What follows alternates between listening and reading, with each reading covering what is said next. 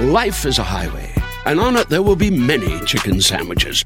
But there's only one McCrispy. So go ahead and hit the turn signal if you know about this juicy gem of a detour. Love the flexibility of working in all sorts of places? Well, working on the go seamlessly requires a strong network like T-Mobile. We have America's largest 5G network, so whether you're on a video call at the park or uploading large files at the coffee shop, we have the 5G speed you need. Whatever takes you on the go, T-Mobile's got you covered. Find out more at T-Mobile.com/network today. Coverage not available in some areas. See 5G device coverage and access details at T-Mobile.com.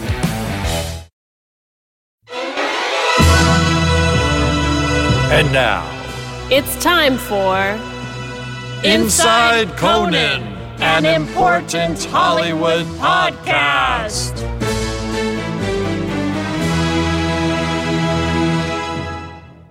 Welcome to Inside Conan, a very important Hollywood podcast. Oh, radio voice. That what? I beg your pardon. The voice I usually use is my radio voice. I don't know why I haven't showed it off to you all these years. Hello, Jesse. Hello. I'm here with Jesse Gaskell. Yes. Hi, Mike Sweeney. Hello. We're writers for Conan in some form or another, and now we host a podcast. Now we're mostly a gas. A parasitic. We're no longer podcast. solids. No, we are gas. We are molecules very far apart from each other. This whole season, we've been talking about Conan on the road. Conan O'Brien. Conan out in the wild, doing remotes, going on travel shows. Outside Conan. Yeah, we mostly stuck to that theme. We have. I think we've been pretty good for us. I know, for sticking to anything. Yeah, exactly. It's been a really fun season, and this is actually our season finale today. This is the finale today. So I know, it just went awfully fast. It did. It started slow because we were also in the middle of filming new travel shows.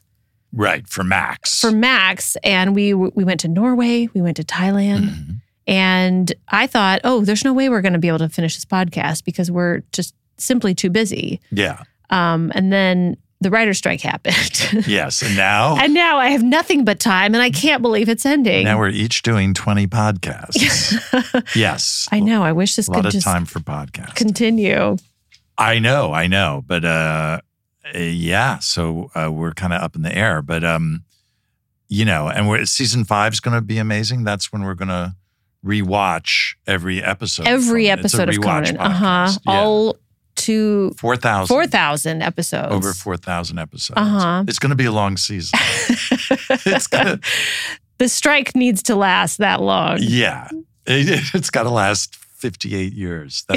I calculated that's how long it's going to take. And then once we finish that, we can go back and listen to all the podcasts and then give commentary on each podcast episode. We'll do the re-listening of Conan O'Brien Needs a Friend episodes. With director's commentary. Yeah. And we're covered for the next 150 years. But we have a great final episode. We do. For the season. Yeah. It's a continuation in a way. It is a continuation. If you listened last season, we ended with a special guest named Conan O'Brien. Mm-hmm. And Jeff Ross is longtime executive producer. And they told us the origin story of Conan taking over late night. Way back from David Letterman. Yeah, in 1992 to 1993. Yeah, and they went into such detail that we only got up to the point where it was announced that Conan basically got would take through over the auditions, and then Conan got the phone call that he was getting offered the gig. Yeah, and that's where we stopped. And it's a pretty great cliffhanger, and we're picking up right where we left off. Yeah, I mean, I love hearing them talk about it because they both have incredibly sharp memories of that time. Yeah, it must have just every day must have been etched in their. Because it was all I know, you can tell. And they were they're under so much pressure. And so this is all about them that summer trying to get the show ready to premiere. To launch right on September 13th, 1993. Yeah. And they had to build sets. They had to start from scratch with no writer staff and no staff at all, and there was no band. They had to put together a band. They were given an empty studio and an empty floor and of $5,000. Do a show, boys. And this Get to work, designers. Yeah, and I mean, you just see a show appear on the air. You don't think of. I can't imagine anything harder than creating a show from scratch, especially when on thin air, you're following Late Night with David Letterman. Yeah, and you're trying to not be the same thing that he was, but also kind of appeal to the same audience. Yeah, no, you're taking over for Titan. And you have to do it in 3 months. I would never do it. I would never do it. Well, okay, I would do it. Well, let's get right into it with Conan and Jeff Ross. Conan O'Brien and Jeff Ross. Oh, that Conan. Yeah. Here we are. We are back with 2 of our most popular guests in the history of this podcast. It's true. Look at the stats, the metrics. They don't lie. We're here with Conan O'Brien and Jeff Ross. It's about time Conan was on Inside Conan. That's right. The snake eats the tail. Yeah, no, it's nice. We enjoyed it last time. It was fun. Came on and it's like you put us in a trance and we started regurgitating the crazy story of how amazing. How I went from being a Simpsons writer to being the replacement for David Letterman, which was one of the crazier stories I will still maintain in the history of show business. Yeah. And I got to tag along. Yeah. You were You part were of the radioactive spider that bit him. Exactly. That's right. Jeff's behind all of it. Well, no, wait. Lauren's the radioactive spider. Yes. Yeah. And then Jeff is Aunt May. Yeah. That works. It all goes down to this. It's all in the Spider-Verse. Look into it. Yeah, so we got to, last time we had you here, we got to... You had just gotten the offer to host and take over for Letterman, and you said yes. You took over the 9th floor. It was a totally empty office. It was you at one corner, Jeff Ross at the other corner, and you happened to be there when Letterman taped his last show down on the 6th floor. Yep.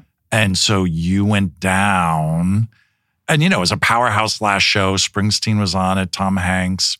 And you went down, I think, and Robert Smigel and Bob Odenkirk, you 3 went down to hang out. Well, Smigel was down there already. He was down there, and he called me. Yeah, Robert was down there, and he's a huge Springsteen fan, and of course Letterman fan. He went down, and he called me in my office. And this is before. I mean, I didn't have a cell phone. I don't think he just called me in my office where I was sitting there alone, watching the last show, and it ended, and then he called me and said, "You really should come down. Dave would like to see you," which I thought I would not. I don't think I would have gone down on my own. But he said, no, he would really like to see you, so I went down. I could see you not going down on your own. Yeah. No, it's not quite my speed. I worry. You don't want to linger out there in the foyer. Right. Yeah. And, but anyway, so I think we covered all that. I think I went down there and... Well, the way you ended it, the way we ended last time basically was Tom Hanks, who was on the show, came up to you and you said he put his hand on your shoulder and looked right at you and said, I wrote it down, what just happened to you doesn't happen. It never happened. Yeah, he did. He did say that. And then Jeff was saying... He didn't stammer as much as you. Because he was sober. I don't have my glasses on. I couldn't read it. I love that. Well, let me read back to you exactly what it said. I'm sorry, I don't have my monocle in. And then Jeff said they immediately started tearing down. Yes, they started tearing it down, and that's where we left last time. And you were like, yeah. And I think there was a moment of walking around this empty studio. It might have been the next day. But everything was ripped out and it was just completely empty. We were just like, this is too weird. Studio 6A was completely ripped out. And I maintain we had, and if you think about it now, it seems insane to me that I'm completely green. I've never hosted a late night show. I've never hosted anything. And Jeff's never produced this kind of show before. And we're taking over for Letterman. Everyone's upset because of the way Letterman left. They felt like he was denied his rightful position as the Tonight Show host. Yeah. So people were upset about that. To succeed Johnny Carson. Yeah, to succeed Johnny Carson. Instead, that went to that other guy. Somebody. And then, so there was a lot of Sturm and Drang and angst. And I remember very clearly looking at this, Jeff and I are looking at this big empty concrete rectangle. Mm-hmm. And it's May. You could look up the date, or I think it's May. It may even be late May. I don't know. Probably late May. Sweeps. So it would be late May back then. And then Sweeps mattered. So if you think about it, we had a premiere date set because the affiliates needed that, which was September 13th. So we don't have. You think about it, May is almost gone. So we've got June, July, August, and then we have 3 months, and then test shows have to start. Wow. And to this day, I think that's just not enough time. It's, and I didn't have wanted Robert Smigel to be the head writer, but he wasn't signed up yet. And it was a question of whether or not that deal would even happen. We didn't know what the set was going to be. We didn't have a band, no writers, no sidekick, nothing. And I think, I just did this interview in New York with Paul McCartney where he was showing photographs of, the Beatles in 63, 64 when they're coming to do the Ed Sullivan Show. And the point I was trying to make to him was that we all look at these photos differently. We look at them as, here the Beatles are, and everybody knows it's going to work out. Mm-hmm. So we are watching it with that bias. But, and anyone now, when I talk to young people and I say, well, I didn't think I was going to make it, they think, well, of course you were going to make it. But it's 30 years later. And they're going by the bias of all I see is your shit, right? Bouncing around different places, and you're just. So I can't turn it off my Samsung TV. This tired old shoe that's been around forever. What do you mean you didn't think you'd become a shoe? They think you're trying to be modest. Yeah, and I, it seemed like it was a miracle that we would ever get this together in such a short amount of time. Didn't you think so? We had nothing. It was like two of us, maybe one or two other people in this cavernous office with nobody, empty. Yeah. And did you take turns getting each other their lunch? Or? Probably. We did. Yeah. It's your turn. I mean, we really didn't have any idea what we were doing. Right. It's terrifying. It was terrifying. It was terrifying. And I would go routinely from, I remember I didn't have much time. There was no time. And so there was this order of things that had to happen, which is got to get the head writer first. Mm-hmm. And I knew it had to be Robert Smigel because Robert and I were we had worked together on Saturday Night Live. We had done this pilot, Look Well with Adam West, and we could kind of finish each other's sentences comedically. And I knew we both had this very crystal clear idea of what the show needed to be. And how it needed to be silly, and it had to be post Letterman, meaning not ironic, all this kind of stuff. And but there was so much that we had to do, and I remember it was a while getting Robert's. It took a little longer than we wanted to get Robert's deal made. Yeah. September. And then 12th. No other writers were getting hired at that point. Right. And so we couldn't hire writers till we got Robert on board. And I remembered it's just the bureaucracy of deal making and back and forth. And it didn't happen quickly. And then I remembered at one point, a guy that worked at NBC saying, well, let's just move on from Robert. And I thought, meaning this deal was taking a while. So who else will you bring in? And I said, there isn't anyone else. Yeah. You know what I mean? It's just felt like there isn't another, it's got to be Robert. And man. Well, and it did have to be. It did. No, I was having heart attacks all the time. So did you, when you said yes to, hey, I'm going to take this over, and now you're I didn't say, no, that's a misstatement. Okay. Because to be clear, there was no would you like to do it? I auditioned. I auditioned for it. Which means didn't think I would. Didn't, and then wasn't sure until I did the audition and thought, God damn, that felt right. Right. That felt really good. And Jeff was there, and Jeff, was running it kind of. And Jeff came up after the, monologue and was like, "Oh, this is okay." Suddenly, Jeff was looking at me differently. He's not. I don't know if we spoke about it last time, but I remember between the two guests, I forget who went first. I wrote we had a script, and on the back of the script I wrote, "You're killing," and just slid it in front of him. Right. I thought it said, my glasses weren't on. I thought it said, "You will be killed." You didn't even need glasses then. No, I didn't need glasses then. Jeff's a And great you got motivator. excited, Conan. Right.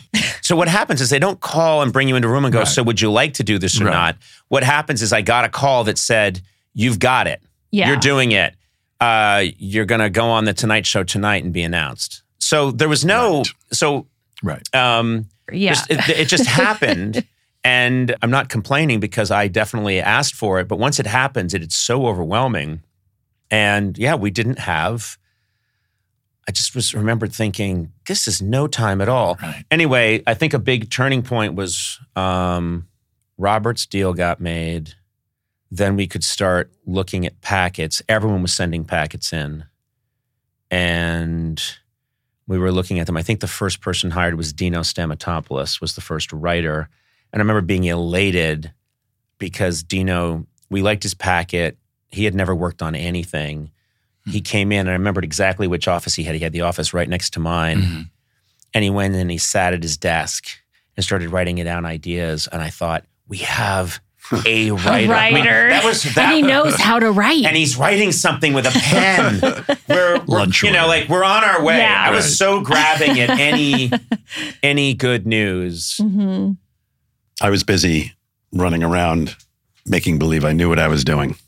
Yeah. No, but I did a lot of making believe. Well, there's one thing we needed we needed a band and a set. So I think Robert and I were really focused on getting these writers, and you were, saying, okay, because Lorne Michaels is the executive producer. We got to get this set together. And Lorne Michaels had a designer named Eugene Lee. And who Lorne recently passed away. Yeah, who recently passed away. Eugene Lee. And Eugene and all his, he came with Keith and Leo. It was a whole there were all these people that were from SNL. There were we had a lot of SNL people at the time helping us. And I remember, and obviously, which could cut both ways. No, but what I'm saying is this began the first major question, which was Robert and I both. We didn't want this to be like an extension of SNL. We wanted it to have its own identity. Right. So all these, when the SNL people came in who were great and super talented, one of the first things we said to Eugene Lee was, we just want to make sure it doesn't look like SNL. Right. Meaning, and Eugene Lee had famously come up with this design ethic for SNL, which was, sort of urban. Very New York, outside spaces. Girders, a lot of. So we gave him that mandate, and that story will continue later. But so he goes off to work on that.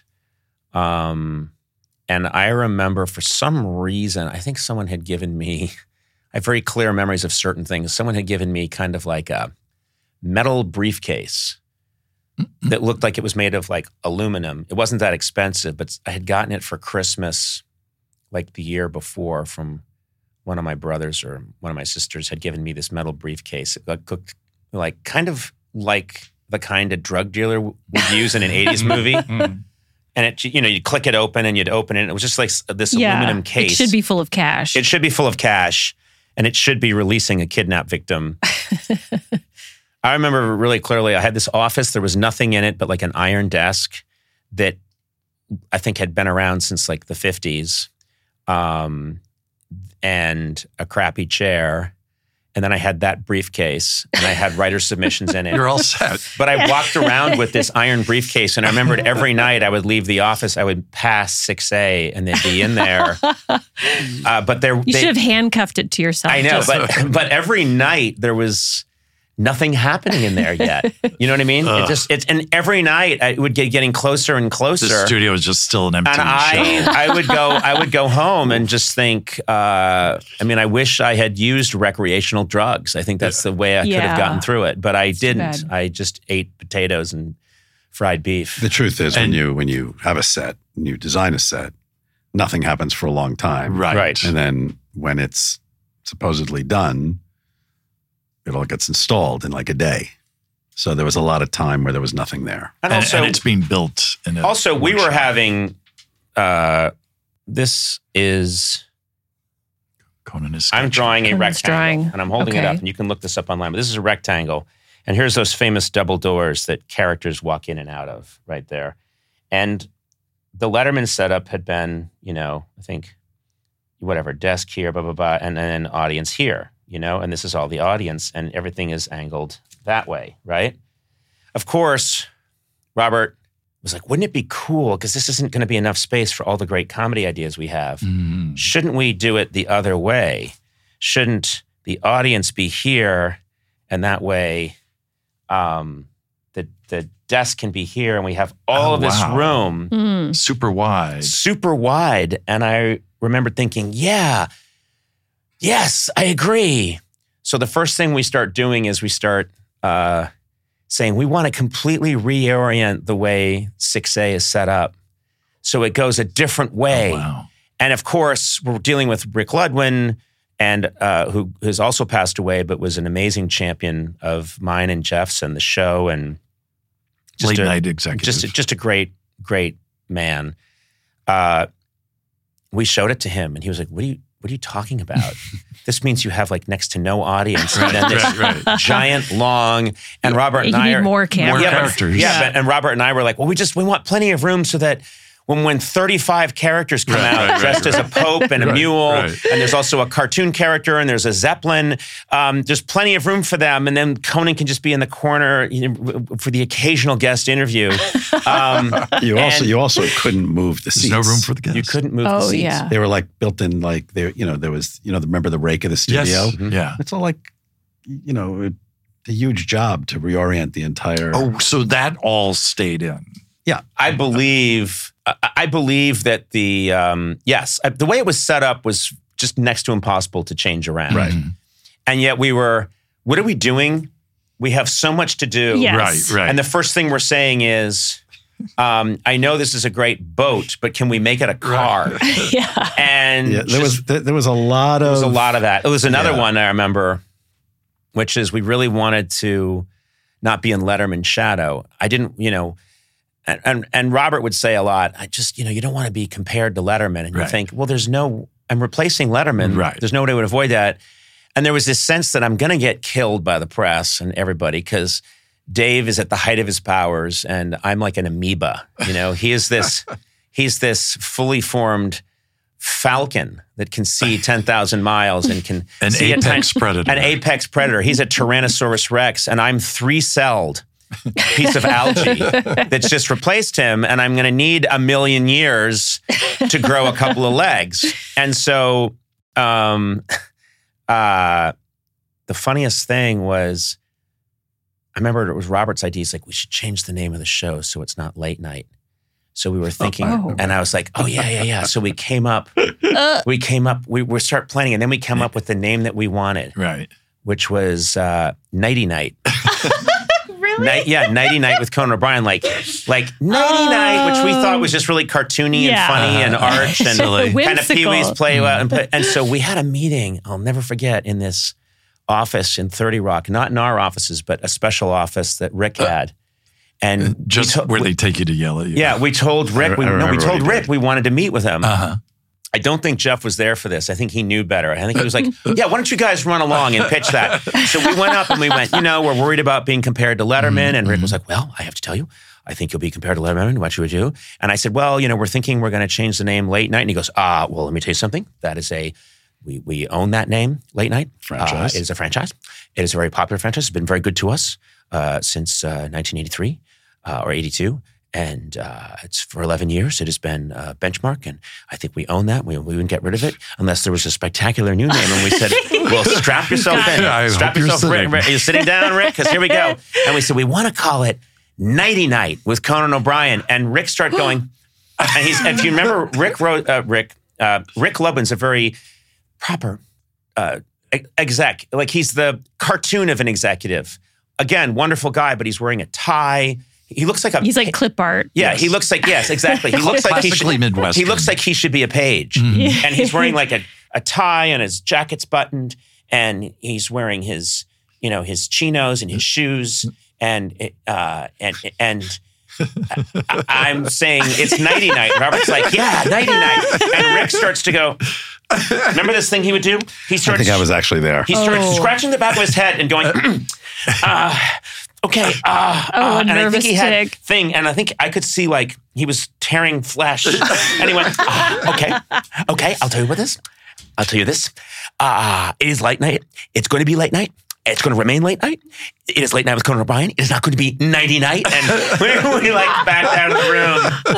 And then, so quickly, our two first attempts to put our own stamp on this are terribly misguided. Yeah. But then writers start showing up. We start finding really great people. I do remember at one point the sound effects guy, what was his name? It'll come to me. And right around the same time, we start meeting the crew, and he comes up and he says, guys, I was the guy, I'm the sound, I hit the when Letterman would throw the pencils through the window, I would do the crashing. The crashing of the window, the breaking of the window. So if you want to do that, I know how to do that. And I remember us both going, yeah. No, it was so funny because that we will keep. Constantly people were saying. You remember that? Yes, I remember that. And I remember also hearing, you can do top 10 list because NBC. that belongs to NBC. Right, yeah. And I thought, what are you fucking talking about? As a creative person, I don't want to do top 10 list. And also, I'll get, I don't want to do it, it's a great thing, but it's Dave's thing. What are you talking about? But so you were hearing, first of all, there was so many misguided ideas. We had, some writers started showing up and someone had a cat. So we had a late night cat that was living with us on the floor, which is completely illegal. There was a cat living, in 30 Rock, the Art Deco. It's like a halfway house. It was the Art Deco, shrine to broadcasting. And we're hiring, all the writers we hired had never worked in television before. Mm-hmm. And so, but Odenkirk was part of it. Odenkirk came in and was helping. Louis C.K. Was an early hire.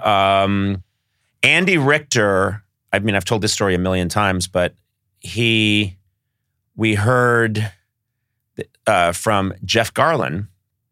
Jeff Garlin said, you guys should talk to this guy, Andy Richter.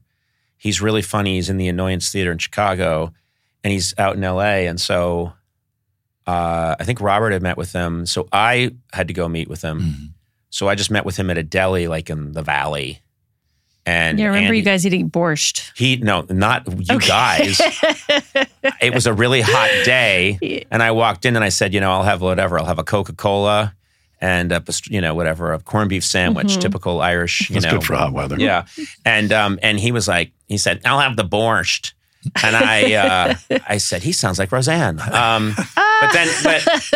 I remember, what I remember is immediately, it's just like a good date. It was just chemical. I just liked him right away, and we fucked around and talked at the table, and I left the meeting, and I called Robert, and I said, we got to hire him. And Robert said, he hasn't submitted a packet. We have to see his writing. And I was like, I don't know that we do. He just seems like a guy we need. And Robert said, nope, we got to see his packet. So we asked for a packet. Andy wrote up some stuff. And we read it. It was good. And so we said, I was so relieved. Because once Andy showed up, I started to feel like it's like Robin Hood. We're starting to get our people. Mm-hmm. And we have a cat. And then it's getting later and later in the game. Test shows. We're not there yet because it's time to see a design for the set. Oh, right. And so. Right. And there's been people off working on this. Well, working on the design. Yeah. So we had said to Eugene Lee, I want to say Eugene Levy, which don't get Eugene Levy to design your set. No, Eugene Lee. And Eugene Lee, again, I will stress, Eugene Lee, a very talented guy, and he'd done stuff on Broadway, and he had done all those iconic sets for SNL, so really a brilliant guy. Uh-huh. And he came in, and we just kept saying, what we don't want is the outdoor New York architectural, like wrought iron kind of thing. SNL. We don't want that. The rent set. Yeah. And so he came in, and he had this cardboard thing, and it was under a blanket, like a blanket. He Under a displays blanket. it. He reveals A it. voila. He wanted to do a voila. Uh-huh. So we get into a room, and it was the room that ended up being, you would know it, it was the big meeting. The conference room on the other end of the hall. Uh-huh. So we're in that conference room. The show is now like, has to premiere in like 6 weeks. Test shows start in 4 weeks. And Eugene comes in and he says, okay, well, here it, here it is. And we're all much younger than this guy. And he's like, okay, well, here it is. He puts it down and he goes, and voila. And he removes it. And it's an iron spiral staircase. It's SNL. It's SNL. It's SNL.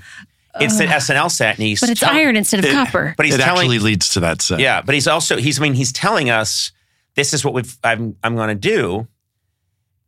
And my heart sinks the minute I see it. And I can, all of Robert, Jeff, and we're just like, and then so I start to say, okay, well, the thing is, it looks a lot like SNL, and we're really hoping to go in a different direction than that. I don't think you got the whole sentence out. Well, what I did is I said, just say, like, we don't want to do the whole and he said, I'll never forget, I said some sentence, and Eugene went, okay.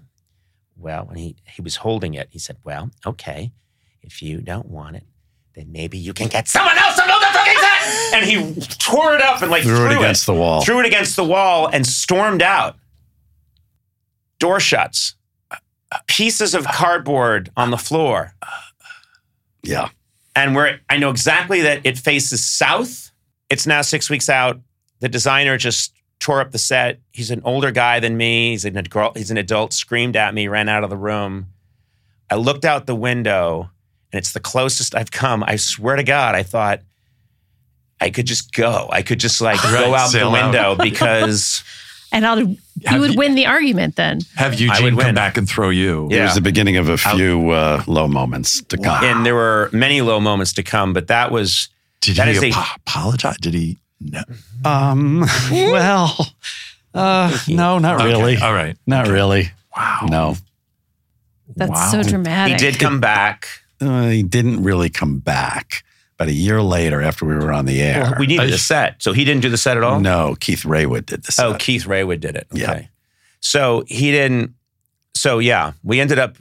Now, of course, on our own, we made plenty of goofy decisions because exit that decision. And then what do? We talked to Keith Raywood and he builds basically, and again, this was a lot of at our direction. He was under the gun and he didn't have time. Yeah. So Keith this is not on Keith and this is on us saying kind of what we want. And we get this, it's like a nice little room. If you watch the beginning of the show, the late night show, I still have a lot of affection for it but it looks like a dean's office. And the other funny thing is the color that we wanted. There's a lot of law books. Yeah. I was looking for any other job at that point. But the color was mustard. Right. Now, here I am. You always refer to it as a mustard-colored set. I don't know much about, of course, I don't know anything about anything. If I know one thing after all these years, it's put a guy with my coloring who's super pale but has blue eyes and red hair against blue. Yeah. It just works. Mm-hmm. Don't overthink it. No, say the young idiots. Opposite of the color who wheel. Wanted to reorient the studio, call it Nighty Night, get a cat, just making all these crazy decisions left and right. Mustard yellow. And I think a lot of viewers, when they ended up airing the show, thought I had jaundice, I think his liver's failing was the most common. I think we might have changed it like 6 months in. No, we did. No. Well, I mean, maybe you can a year. see, if you see those, it lasts for a while. We weren't worried about this. We were more worried about us lasting rather than we just thought someone else will be on this set. I guess it was the idea of asking for a new set was at that point. Down on the list. Yeah, it was way down the list. But we start to get the set squared away. Meanwhile, there's no band. I was going to say, did you have the band yet? No. But what happened there was I was staying in Midtown. And Riga Royal Hotel. At the Riga Royal Hotel. And I'm under so much pressure. Oh, so you don't even have an apartment yet? No, I have a hotel. Oh, wow. Okay. So I'm under a lot of pressure. You really weren't planning on staying long. No. I was under a lot of pressure. And I remembered I never get headaches, but I was getting headaches. Yeah. And I'm up in my hotel and like trying to figure out how are we going to get through this, or how are we going to hire these people, or how are we going to shoot, what should be the sketches that we do that are going to really represent who we are right away. And I have a headache and there's no aspirin. I'll never forget, I like asked for aspirin at the front desk and they said, we don't have it. So I went, oh, okay. So I went out and I walked down the street and I run right into Max Weinberg from Bruce Springsteen. And he's walking with his wife. And I recognize him and he recognizes me and he goes, Conan. Hey, Conan. Yeah. What's what he called me for 30 years Conan. after that. Conan. And we chatted a little bit and he said, I'm telling you, I know how to put this band together for you. And I just thought, well, maybe he does. He got right into it with you on the street? Pretty quickly. Wow. Yeah, He had been there for 3 weeks. Yeah, he Outside was the the one that hotel. stole the aspirin from the hotel. Exactly. And said, make sure he walks That south. sounds- No, but whatever happened, we were chatting and he said I could do it. And I said, okay, well, definitely we're looking. And I thought, I know that he was no longer drumming with Springsteen. Springsteen had gone solo at that point. He had famously fired the band. Yeah. He had gone all Nebraska. What's that? Yeah. No, this would be Tunnel of Love. Okay. Yeah. But he says he can do it. I don't know much, and there's a lot of craziness, behind the scenes craziness that would take forever to explain. But basically, there ends up being an audition, and there's a couple of bands that are put together. And we videotaped them. And Probably videotaped 4 or 5. Really? Yeah. So we're sitting in there, and I'll never forget. John Lurie was one. Yep. What's the name of his band? John The Lurie, Lounge Lizards. Was it the Lounge Lizards? I Or think was so. it a band he put? I don't remember. Maybe it was a band he put together. And they were really good, but it was ironic and kind of... very hip. It was very hip and very downtown. And I remember like thinking, these guys are amazing. And I have a lot of respect for John Lurie. He's great. I remember thinking, I don't know if that's the way to go. And then we look at someone else. And then I hear Max Weinberg's here and he comes in and he's with Jimmy Vivino, his brother Jerry Vivino. He's with that crazy horn section, the bass player. And I... You knew them. The La Bamba and Pender, the trombone player. La Bamba of year 2000. Fame. And Mark Pender, the trumpet player. When I was Diana Ross's road manager like 10 years earlier, they were the Asbury Jukes horn section, which she hired to go on the road with. So I was on the road with those. I knew them. And I walk in and we hadn't seen each other in like 10 years. And it was like, I was thinking to myself, I didn't say out loud, I was like, is this like an omen of some sort? Right. They run into these guys. Anyway. So they launch into it, and I want to say they played, I think they played the Peter Gunn theme. Correct. And they sounded amazing. Now, I wasn't crazy about that because that was a song that G.E. Smith used to play at SNL. Oh. He's doom, doom. So a sketch would end that had no ending. Grapefruits. Right. I thought this was a deli. No laughs. Doom, doom, doom, doom, doom, doom, doom, doom, doom, doom, doom, na, na. By the way, that would be a sketch that I wrote. And then, but then they said they had something else they could play, and they played a few songs. And they play this thing that goes da da da da da da da. Sort of a Cajun, like Cajun. Everybody. And it was, and then it kicks into this whole thing. It does that, and then it kicks into a whole thing. And I swear to God, I was like, this is it. It was obvious. Yeah. And I leaned over to Jeff and I said, buy me this band. Daddy. No question. No fucking question. I don't know if you is the remember band. this. They had a second keyboard player. Then. There was 2 keyboards. Mm-hmm.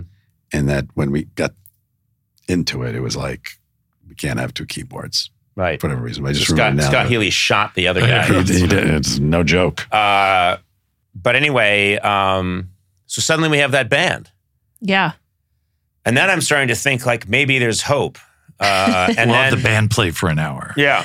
And then all these little building blocks once they start assembling had to. Oh, and you know, Lorne, I would weigh in on different things. Lorne wasn't crazy about the band. Right. He didn't have a problem with the band. He just knew that I was hiring Bruce Springsteen's drummer. And he said, the press will go after you for making a 70s move. You know, it's 1993 and this is a 70s. I think he said 80s. Oh, I remember. He said 70s. It's like, he's pretty big in the... But anyway, he said He's trying to make a point. Yeah. And he wasn't thrilled about it. And I think he was also getting some maybe advice to go a different way. Right. From someone. And I dug my heels in. I dug my heels in on Robert and said it had to be Robert. And I dug my heels in and said it has to be Max and these guys. And which I'm sure took a lot for you to do when you're there and already kind of feeling grateful to be there. You know what's interesting? Not when you know you're right. Okay. Like that's the weird thing is if I don't know I'm right, I don't know. But when you know you're right, you're right. You sensed it. Well, it's also conviction. I mean, there were stories later on that we'll never get to that decisions were made based on conviction and not anything much more than that. Yeah. Mm-hmm. There was a real, almost, it was in its own way, very an ideological show. There was a lot of, this is what the show has to be. And almost like a thesis was written. It was like if there could be like a Bible almost written about this is the kind of comedy we do. This is the kind of comedy we don't do. And I think I felt that way. Robert felt that way. And it's got to be, you know, Letterman's thing, which was so brilliant, was that there was the talk show, which is Johnny Carson. Then there's the anti-talk show, which people thought, which was more Letterman, which is ironic. Right. And then this has to be what's next. And it was almost this sort of postmodern. Right. It's going to be a mix of Pee-wee's Playhouse and SCTV. When we do False Reality, I won't wink at the camera and say, like Dave had this way of always letting you know, I'm David Letterman. I'm not buying any of this shit. So people can rant and rave around me. It's all happening. But we all know what's happening here. And our thing was, he's brilliant at that. It's great.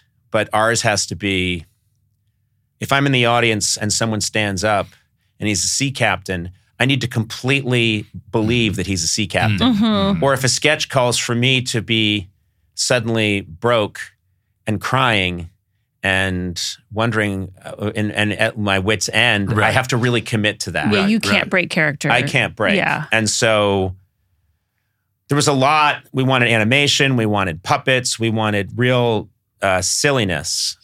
And what was really important is that nobody was watching over us. Oh, right. No, and that's true. We were, I mean, other than Rick, who was in LA, we were in New York. We just kept going and nobody was really paying attention. And I think that might be the most crucial point that Jeff made, because everyone, even if I was not in that situation and someone told me, yeah, they picked a guy who was 29 when I auditioned and has no experience, and they picked a producer who's done some work with the Kids in the Hall, but most of his work has been in music. And there's no way that they're not all over them. But we were in New York, and most of the people are in LA. And it's still a little surprising. You guys must have given off some sort of confidence. Well, at least when these other people were that's around. when I say I spent most of my time faking it and making like I knew what I was doing until I figured it out. You know who actually was helpful? Morty was helpful. Yeah. Robert Morton, who produced the Letterman show at NBC and then went with him to CBS. Right. It's a close friend of mine, and I would call him about certain things. And his basic advice was ignore everybody. That's great advice. Which was true. You needed, because otherwise you let all those voices in. But there wasn't even anybody really interfering. It was, you know, and also I think there was another element here too, which is, if you get too close and it's a disaster, you don't want to get blood and brains on. Yeah, there was a lot. So I think there was a little bit of a lot of. That's. I'm going to say actually a lot of. There's me, and there's this feeling of like this kid could get killed, right? Literally killed on television in a month. I don't want to be in the blast zone. I don't want to be in the blast zone when people say, "How the fuck did this happen?" Right. So I'm happy to kind of hang back. And then I remember another thing from that summer was there. Some marketing guys came in and told us what their marketing plan was. Ooh. Because they say no one knows who you are, so we're going to tell them. And it was mostly about how I'm tall. Right. And it was this whole, they had these boards like, he's taller than average. He's 6'4", and he could touch the rim when he jumps. Exactly. And that was another moment where my heart was sinking, and I was thinking, when people watch television, they don't care how tall you are. Yeah, it doesn't really translate on screen. It's not really. It definitely doesn't translate. We've learned that. We've learned that. Everywhere I go in life, people cannot believe that I'm a large man because my personality is that of a very small, petty man. I felt like I was personally, I was a blender. And I was like the cover of a, when you make a shake and you put everything in there and you hold the thing on so it doesn't become a mess. Yeah. I think I was that. Yes. You're tamping for it a all long down. time. I was just holding it all in one place so it didn't. And I was a pureed banana. A mess. Robert was some kale and protein powder. Andy was maraschino cherries, which are not doctor advised. Emmy award-winning John Mulaney presents Everybody's in L.A., a special run of 6 live episodes created by and starring Mulaney that'll stream live on Netflix during the Netflix is a Joke Fest. The comically unconventional show will feature special guests where John Mulaney explores the city of Los Angeles during a week when every funny person is in it. Watch John Mulaney Presents Everybody's in L.A., debuting May 3rd live at 7 p.m. Pacific Time, only on Netflix. Looking for some amazing TV to stream? Indulge yourself with the hits on Hulu you can't miss. Dive in with Barney, Ted, Robin, and the gang on How I Met Your Mother. All 9 seasons are now streaming on Hulu.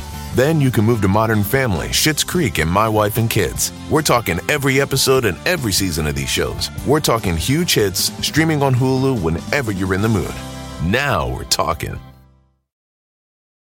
Life is a highway, and on it there will be many chicken sandwiches. But there's only one McCrispy. So go ahead and hit the turn signal if you know about this juicy gem of a detour. Love the flexibility of working in all sorts of places? Well, working on the go seamlessly requires a strong network like T-Mobile. We have America's largest 5G network, so whether you're on a video call at the park or uploading large files at the coffee shop, we have the 5G speed you need. Whatever takes you on the go, T-Mobile's got you covered. Find out more at T-Mobile.com/network today. Coverage not available in some areas. See 5G device coverage and access details at T-Mobile.com. I remember some of the moments I remember a lot from this summer was, this is where the Ford Taurus comes into the picture. I had left Saturday Night Live and gone to The Simpsons about 2 years earlier and needed a car, so I bought a, don't ask me why. I'd saved up all my money. I never bought anything. And I decided I want that. I heard there was a Ford Taurus that had a stick shift. It was kind of... Say no more. That was the part I couldn't believe. And I just remember thinking, this is so me. This is right up there. The ladies will love this. This is right up, this is a real panty dropper. This is, I always had to be that guy. I couldn't just go out and get I had the money to get, a nice BMW or something. But no, I was like, wait a minute. You got an ironic car. Yes, I got an ironic car, and I thought it was cool because it has this special engine. It's fast. It's got a stick shift. But no one knows because it looks just like a Ford Taurus that a mom would drive kids to soccer. It's a metaphor for you. Yeah, exactly. Who knows? It's a Ford Taurus SHO. That's what I'm saying. Super high output. Yeah. It was called the show. And so I get that. So then I take that. I have that, and it's in the parking garage. It's on the south side across from the marquee of NBC. Right. And I remembered I would and I'll never forget, the cell phone would just make kids laugh today. It was this giant, it was the first time I had a car phone. Oh, cool. Well, I had one installed and they were giant. Some of us would not remember those days. Some of us would. Jesse, I'm telling you, you would laugh really hard at this thing. It's really big. Oh, yeah. And it's like doesn't square. really work. Is the other thing. So I remembered, because no one else had curly antenna on the curly antenna on the back of the right. Oh, yeah. Like a CB radio. So I would, when there was a weekend, I would just get in that thing, that Ford Taurus, and just drive, because the city was so much energy and nervousness, and everywhere I went, people were like, "You're that fucking guy who's going to die in a couple of weeks." And so I would just drive out. I saw him while he was still alive. I saw him.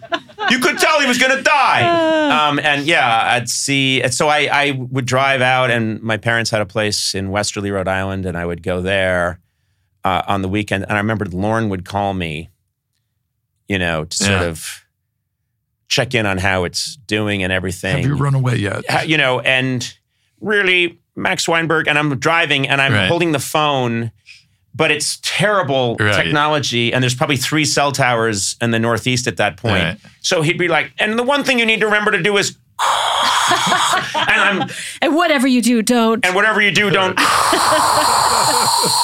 And I think one thing you need to obviously do is, and I'm also trying to shift. Sure. And you can't shift and talk on this big clunky thing. There's no hands-free.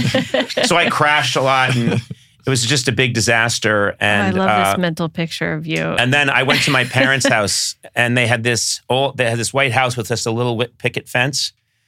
And I get there, and I'm the show is in a couple of weeks, and I've parked my Ford Taurus in the backyard. And I'm just sitting on the front porch the next morning trying to stay calm. And I'll never forget this. I'm sitting on the front porch with my dad, and there's this little white picket fence that has a little ivy around it. And I'm just telling my dad, and he was like, well, I think remember, it's all going to be okay. And I started to relax a little bit when this big truck came around the corner, misjudged the turn, and knocked down the picket fence right in front of us, crashed it, knocked it all down. And we're both sitting there, and my father went, you should go inside. You're a known person now. Like, I shouldn't be there in case someone comes by. They might go, oh, wait a minute, it's that guy who's going to die in a couple of weeks. Maybe it's... Was that his fault? It wasn't his fault. So I remember going inside and thinking, this is an omen. Yeah. Then, Lauren was like, get a truck in there and kill him. Eugene Lee, drive up to... Yeah, it was Eugene. We need you in Rhode Island. You didn't like my set? Well, you're going to die. So things like that were happening all the time. I did get an apartment that was right across... I sublet an apartment. You remember what it was? 65th. It's right across the street from Tavern on the Green. Right. Oh, okay. On the park. But when I look out and I could see the air conditioning fans and all the lights on Tavern on the Green, and I used to look out that window and just think, I don't know. I just don't know. Would you walk? If I jumped, would they shred me? Right, I know. Shoot, there's a grate over them. God damn. You were going to ask, did we walk to work? Because I lived in that neighborhood also. Yeah. You do a lot of walking to work. Oh, I bet. It's a great walk.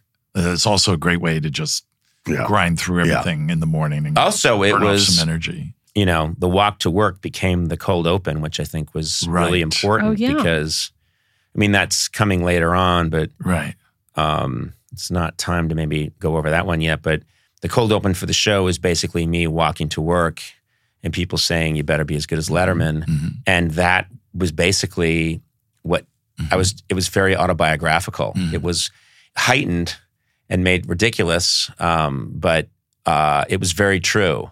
And it's very well done. Yeah, I remember when I watched that, it's like, you just believe that's why it was so funny right away, because that was what everyone was saying. Exactly what your mind was. Yeah. Also, I'll tell you this, I was told in no uncertain terms, do not mention Letterman and don't talk about how you're replacing Letterman at the beginning of the show. And talk about digging in your heels. Right. Mm-hmm. Robert and I write this thing where I'm walking. It starts with, I wake up. It says September 13th. People I think we got real people like John Tesh or whatever to say like, well, Entertainment Tonight, big day, Conan O'Brien's going to take over, and he better be as good as Letterman. Right. And then me walking to work and everyone saying, you better be as good as Letterman. And I just knew that I needed to play it total cheerful. Oh, horse in Central Park. This horse, you better be as good as Letterman. Brokaw did it. And and then Brokaw came in and did this great thing where, it was important that I just be like, you bet, like super happy and super cheerful and not breaking at all. And then Brokaw said he would, and he was great. He comes off the elevator and he walks up to me and he goes, Conan, I just want to say welcome to NBC. And it's a big deal, like for Tom. And Tom Brokaw was close with Letterman, so it was a very cool thing that he did this. Yeah. Yes. He was always great. He was great. He's a great guy. But he walked up to me and went with that incredible voice, Conan, Tom Brokaw, I just want you to know that, you have my utmost confidence, whatever. Everyone here at NBC is rooting for you. And I say, thanks a lot, Tom. And then he says, but remember, and he screwed up his face and he went, you better be as good as Letterman. And he held up we told him this note, but he held up a saltine cracker and crushed it, and then lets all the pieces fall. Yeah. Which is but that was so our show. I love that was in there because it's great. It's so stupid, and our show was all about gravitas, and then deflate it with a little piece of stupidity, and he walks off. But also you finally get off the street where everyone's saying it to you, and you're like, okay, I'm in the building now. I'm away from that, and it's Tom Brokaw. And it's Tom Brokaw. And then the part that was dark, but I think people liked, is I go into the dressing room. Everyone's whistling. And you can't see what I'm doing, and then you realize I'm making a noose, and get up and I put my head in the noose, and I'm just about to hang myself when they say it would have been Hollander. No. Conan, you're on. Yeah, it might have been Hollander. Conan, you're on. And I went, oh. And then I realized there isn't time for me to kill myself. Right.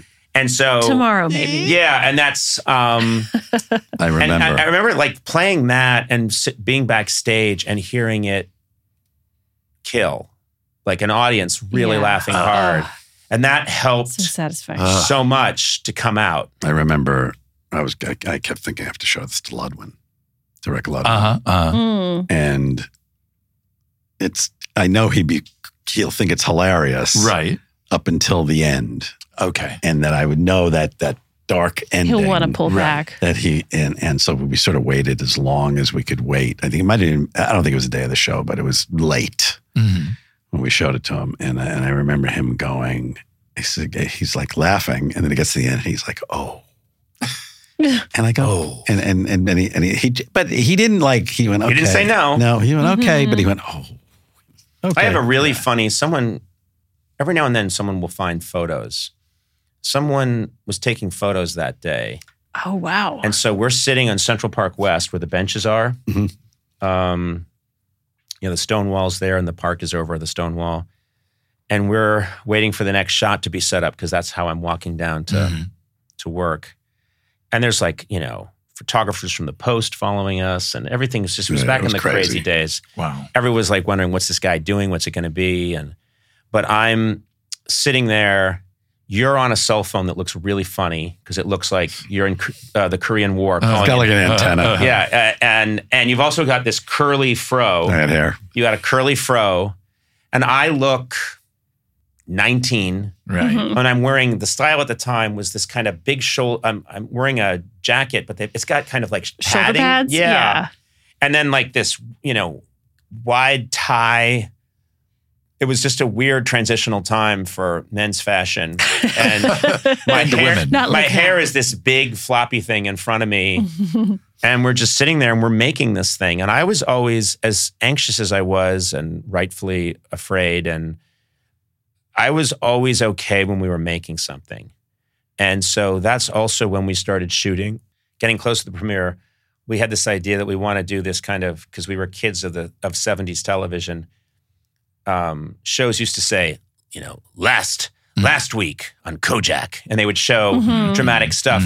So we decided we wanted to shoot very labor-intensive and realistic things last week on Conan O'Brien, and it would be me saying to a woman, "I'm sorry, my dear, I'm leaving you," and she'd throw champagne in my face, and I'm wearing an ascot, and it was all shot like Dynasty or it's sets and locations, and Sets wardrobe and Really guns. ambitious. Guns and Craziness. We worked so hard on these things, and shots of me laughing maniacally, Andy firing guns, me passionately kissing a woman, and then someone jumps in with a knife, intercut with car explosions, all this kind of stuff.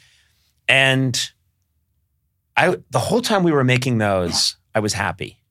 Yeah. Because I knew how to play that attitude. That felt right. Yeah. I knew how to play, frankly, my dear, I have to, that soap opera kind of bullshit.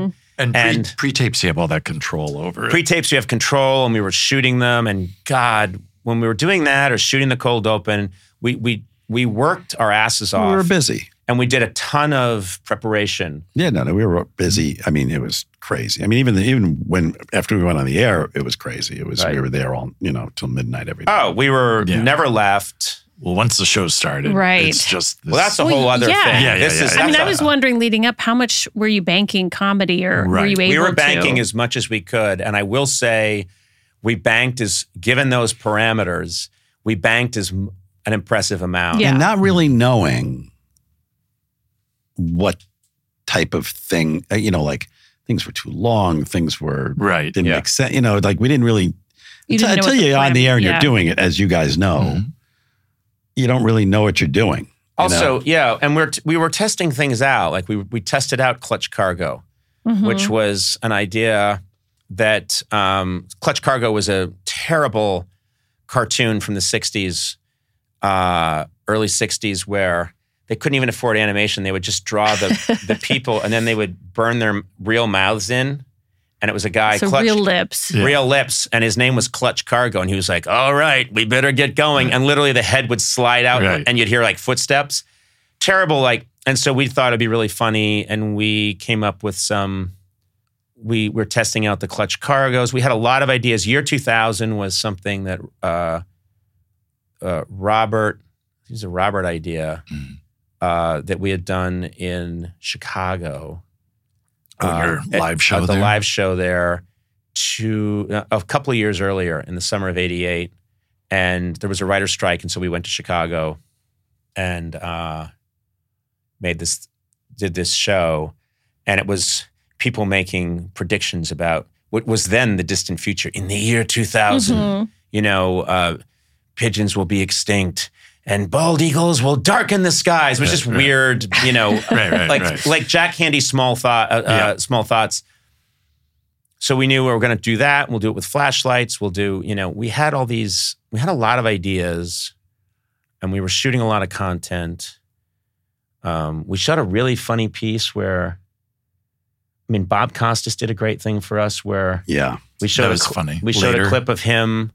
Yeah, because he was doing Later with Bob Costas, and he agreed to do shoot a thing where he's interviewing the old tree in Wizard of Oz that has the old apple tree that ends up throwing apples. He did a good job. And he was, there's a guy with great comedy. Yes. Bob Costas has great comedy chops, and he was really funny. And along with Brokaw, to get these guys are established. I'm the person who really shouldn't be there. And they were also established, and they were fantastic. Yeah, they were very helpful. Yeah. Sorry, go ahead. Oh, we shot something. We had an idea, and we started to bring in audiences for test shows. And I remember that was fascinating because people were coming in just basically to see. They weren't told what they were going to see. And I remember... we did them in 8H, I think, a bunch of them. Really? We did. Those weren't the test shows. Those were like... Pre-test test those shows. Pre-test test shows where they set me up in 8H, and I was literally interviewing like anybody would grab someone who was in the corner. Right. That was just for you to practice. 8H being I think Robert the was Saturday saying Night Live. That's where you first played around with Andy being sidekick. Yes. Ah, yeah. And I remember, so we were there, and those were just kind of for us. But then we started bringing in audiences, and I want to say we did 8 of them. Probably. We might have done 4 and 4. Sheryl Crow did one of them. Sheryl Crow did one, and she was a complete, talk about me being an unknown. I said, and who's the musical guest? And they said, well, she's an elementary school teacher, but she's got an album coming out because she's been, you know, she was a backup, and she was a backup singer. Wow. She was a backup singer, but I think she also had a gig teaching or something. And you know, it was, I mean, she's a bank teller or she's a blacksmith. And I remember thinking, oh, she's beautiful and really, she sounds good. Yeah. But she's got something. Yeah. And so she did a test show, and we were getting the craziest people to do the test shows. It was Mickey Rooney did a test show. Grandpa Al Lewis from the Munsters did a test show. And he's the first person we tried a Clutch Cargo out on. Yeah. And so we thought it'd be fun to have Herman drop down. Right. And say like, oh, hi, Grandpa. Right. And we didn't tell him about this. And what we didn't know, or we hadn't really thought it through, I think we mentioned to him something like this would happen. He's like, fine, kid, fine. So Fred Gwynne, who played Herman Munster, had died like that summer. And, you know, like literally 2 months before. And so the screen comes, Al Lewis is talking and he's got his big cigar. And the screen comes down and go, we got someone you want to talk to. And we just thought it would be about you talking to Herman. We weren't, and he went. Right, the character. Yeah. And that he'd be like, oh, Herman, you idiot. And they'd go back and forth. It'd be a lot of fun. He starts immediately going, what are you doing here? You're dead! You're dead! I saw you in your box! You're dead! And then he said something that to this day, the audience just gets quiet. And he goes, who'd you make it with last night? A worm? And I'm like, Andy's been, who'd you make it with last night? A worm? And and then the guy doing Herman Munster's like, Grandpa, how can you talk if you're dead? You had cancer. You know, it was just, and then the first rule of improv. First rule of improv is call out death. So the thing goes up, and oh my God, I remember the very. We're going to tinker with that. The very first test show went really well, and I remember being elated, thinking, this isn't so hard. Right. Yeah. And then I think the second test show was not good at all. Oh, that sounds classic. And then the third test show was rough. Right. It was a lot of huddling, a lot of trying to fix things. And then eventually it's like, oh, it's tomorrow. Wow. Yeah. And no one saw the cold open until the night. No one. I don't think so. we showed anybody the cold open, which so. actually became kind of a tradition because I pride ourselves on our cold opens, and we never showed them. Mm-hmm. All those years, all those cold opens, when I would travel shows, when I would do the Emmys, when I would, we never showed any of that stuff to people. We always wanted to wait. You didn't even want to show them in rehearsal. You're no. Like, oh. No, like don't waste. If there's any magic in it, if there's any gold dust on that thing, just let it all come off. And if you really like it, then it's like, yeah, we don't need to test this. We would test it internally. Sure. On people. Like the writers would watch them, or you'd call in some. Yeah, I'd call in Paula Davis. I'd call in different people, and we'd. Yeah. And then also, I should mention, like, there were people that were hired that summer that are still with us. Yeah. So I remember one of the first people that we hired was Jeff came in and told me, it was just a total coincidence, but he said, I hired Paula Davis to be the booker. And I thought, wait a minute, I know Paula because Paula had worked at Saturday Night Live when I was there. And I remember she was like a teenager, I think. I remember walking in, meeting Paula in 1988 and chatting with her and thinking, she reminds me of my sister Kate. She's really funny. She's got something. She was like quick, and she and I were going back and forth, and I was like, I like that Paula Davis. And then, we see each other at SNL, but then I move on. I go on to other things, and then now I'm hearing Paula Davis, and I thought, that's great. Oh, good, Jeff. I like Paula Davis. And then you came in and saw me like maybe just a couple of days later and said, I got us a segment producer. And I said, who's that? And you said, his name's Frank Smiley. And I thought, wait a minute. I know Frank Smiley. Total coincidence. I had been at a party when I was on The Simpsons in LA, and it was this big party. And I got introduced to this guy who was very memorable, named Frank Smiley. And I was it's a great name. And I was kind of doing shtick with him, just as a Simpsons writer and a guy who does shtick 24/7. And I remembered him kind of not like laughing, but not giving it up all the way, and then kind of giving me like you're not bad, kid, you're not bad. And so you told me you hired Frank Smiley, and literally I just know him as a guy I met a year before at a mid-Hollywood party where there was a keg, like some dumpy party. And so things started to congeal. Frank Smiley still with us here today. Yeah. Paula Davis still booking. I mean, it's 30 years later, and I can't shake these people. Jeff's still here. Max Weinberg just hangs out. I'm a bad cold. Yeah. You were the original COVID. There's nothing I could do to. And then there's a couple of people who've been there almost that long. I don't know who else is in the. Jim Pitt was hired that summer to do music, and he still works with us on the podcast radio channel. Anytime I'm talking to anybody in music or doing any of that stuff, that's Jim Pitt. And he was just with me in New York when I interviewed Paul McCartney for the podcast, and I think, we've been doing this for 30 years. It's crazy. It's not late night anymore, but it's all the same to me at this point. Right. So anyway, this gets us to, it might be a good place to stop. Yeah. This might be a place that like the test shows, all the madness. We haven't had our first airing yet. Yeah. No. The first airing hasn't happened yet. Yeah. And maybe we save that for the next time. Great. This is a good place to cut it. But I will say there was some crazy shit that happened. There was a reporter, I think, from USA Today who snuck in. Yep. Ooh. And that's not cool. Like, you're not supposed to do that. Wanted to make a pie chart about you. Yeah, and it wasn't a nice pie chart.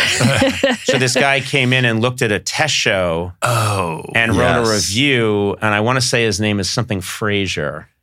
Huh. Yes. I think he was an AP, or he was either AP or might not be USA Today. There was a lot of apologies that came after that. But you got to remember, there was a different time, because it was a time when a newspaper critic could meant really something. Great amount of power. It meant something. Yes. It really, I mean, today you wouldn't think that much about it. Your feelings would get hurt. But this guy snuck in. You don't do that for Broadway shows until they invite the critics. Yes. And this person came and wrote a review saying, "This, I hate this." And they mentioned worms. No, but he didn't see that one. But he said Frazier Moore, yeah. And he went after Andy. Oh boy, in a way that was not cool. And Andy could tell you this, but I think later on he reached out to Andy to go like, "Hey, buddy," and Andy was like, "No, I don't think so, man. That was not good." But the test shows were horrifying. And then this gets us right up to, I think we took the Friday off. I want to say we took the Friday off. We had a Saturday and Sunday. And I was, it's so funny because I was just back in New York and I always pass the old haunts. And I walked right past where I lived. And I remembered my friend who I met in college, who I'm really tight with, Eric Reif. He hung out with me on the Sunday. And we took a football and just tossed a football back and forth in the park, just so I wouldn't be alone and I could unwind. Mm-hmm. And then I remembered us walking back, and it's Sunday, so the show is going to be the next day. And I'm walking up to my apartment across the street from Tavern on the Green, and run right into Eric Mink, who was the New York Post TV guy. And not a bad guy or anything, but just it's the New York Post, which is, can be at the time, can be real tough. And I saw him and he just looked at me and he said, "Are you ready for tomorrow?" My God. Here I am just trying to, and I have my football. And I went, "Yep, I think we're ready. Yep, I think we're ready." And he was like, "Well, good luck to you then," and kept moving. And I thought, well, there was my fun night out. Yeah. But I will say that he's just lying in wait for you. I know. I don't know if this is just to get you up to that day, I read a book, slept like a baby that night. Wow. No idea. Well, this is what I remember. That's crazy. That first show, we were loaded for bear. And to this day, you can look at that first show, but there's the cold open. We had so much prepackaged comedy. We also had so many great, funny ideas. John Goodman. A lot of guests. George Wendt, Drew Barrymore. Tony Randall, and he and I were going to sing Edelweiss, and there were going to be Nazis in the audience crying and nuns. And I mean, it was, we just put everything into that to make sure that first show was fantastic. So I remembered, I just wanted to, there was a famous convict who petitioned. He's like, I don't want to do life in prison. Gary Gilmore in the 1970s. He said, I just want to be executed. And so the Supreme Court, because they weren't doing any executions anymore, finally said, okay, you can die by firing squad in Utah. And so I'm going somewhere with this. There's this moment for a while where Gary Gilmore got to talk to his family and everything. And I never forgot this. He just looked at them at one point and said, let's do this, and got up and went out and sat down in a chair and got shot and killed. And I remember this is a horrible comparison, but I remember thinking, let's do this. Like, if I'm going to go out, it's time to find out. It's time to find out because I can't live like this anymore. It's been months of who is this guy? What's it going to be? Yeah. I think we were blessed by the short amount of time in a way. Right. Yeah. Right. Yes. You would fill you would have as much filled time. the space. Yeah, exactly. No, exactly. It would have been worse. We would have built it in the round. We would have called it Nighty Night. That's right. The Globe Theater. The cat would have had Andy's part. I think that is exactly right. We didn't have enough time, which is as it should be. Yeah. And so... which is what these shows are. Yeah. Those shows are. Right. It So continued once it started. Next time we talk, I guess we'll start at the first show, September 13th, 1993. Yeah. Wow. Nighty night. Night. Nicely done. Beautiful. Talk to you in a year. You got us out. Now I want to see that show. Well, thanks to Conan and Jeff for joining us. I mean, I feel like we were kind of joining them on that ride. Yes. I almost started to talk at one point, and Conan was just like looking at me like, you're going to interrupt this? I'm like, all right, just go. Yeah, I thought I got some good uh-huhs in there. Some of my best uh-huhs. It is a great story, though. It is. Yeah. I don't think that exists anywhere else. It's this oral history that's being I love it. Cataloged. It's only great. Here on Inside Conan. That's right. And again, with our rewatching season coming, we can get up to the next chapter of Conan That's right. and Jeff. Maybe we'll get to October of 1993. That is my dream. I'm telling you, we're in business for hundreds of years. As long as we keep them talking. Yes, and we keep them alive. Somehow. Yes. Lots of electrolytes. Yep. Well, hey, and we're still taking listener questions for hopefully a next season. Please. So if you have a question for us, give us a call, or just, you could call and just compliment us too. That would be great. 323-209-1079, or email us at insideconanpod@gmail.com. And if you like the show, you can support us by rating Inside Conan, an important Hollywood podcast, on iTunes, and leave us a review. And so this is farewell for now. Farewell, but I'll see you soon. Yeah, we'll see you soon. I'll see you soon. Yes. And to everybody still with us, we love you. We love you. Inside Conan, an important Hollywood podcast, is hosted by Mike Sweeney and me, Jesse Gaskell. Our producer is Lisa Burr. Team Coco's executive producers are Adam Sachs, Jeff Ross, and Nick Liao. Engineered and mixed by Joanna Samuel. Our talent bookers are Gina Batista and Paula Davis, with assistance from Maddie Ogden. Thanks to Jimmy Vivino for our theme music and interstitials. You can rate and review the show on Apple Podcasts. And of course, please subscribe and tell a friend to listen to Inside Conan, or an enemy, on Apple Podcasts, Stitcher, Google Podcasts, or whatever platform you like best. I'm not going to tell you what to do. Put on your hat, it's the Conan Show. Try on some spats, you're gonna have a laugh. Give birth to a calf, it's Conan. This has been a Team Coco production. Love the flexibility of working in all sorts of places? Well, working on the go seamlessly requires a strong network like T-Mobile.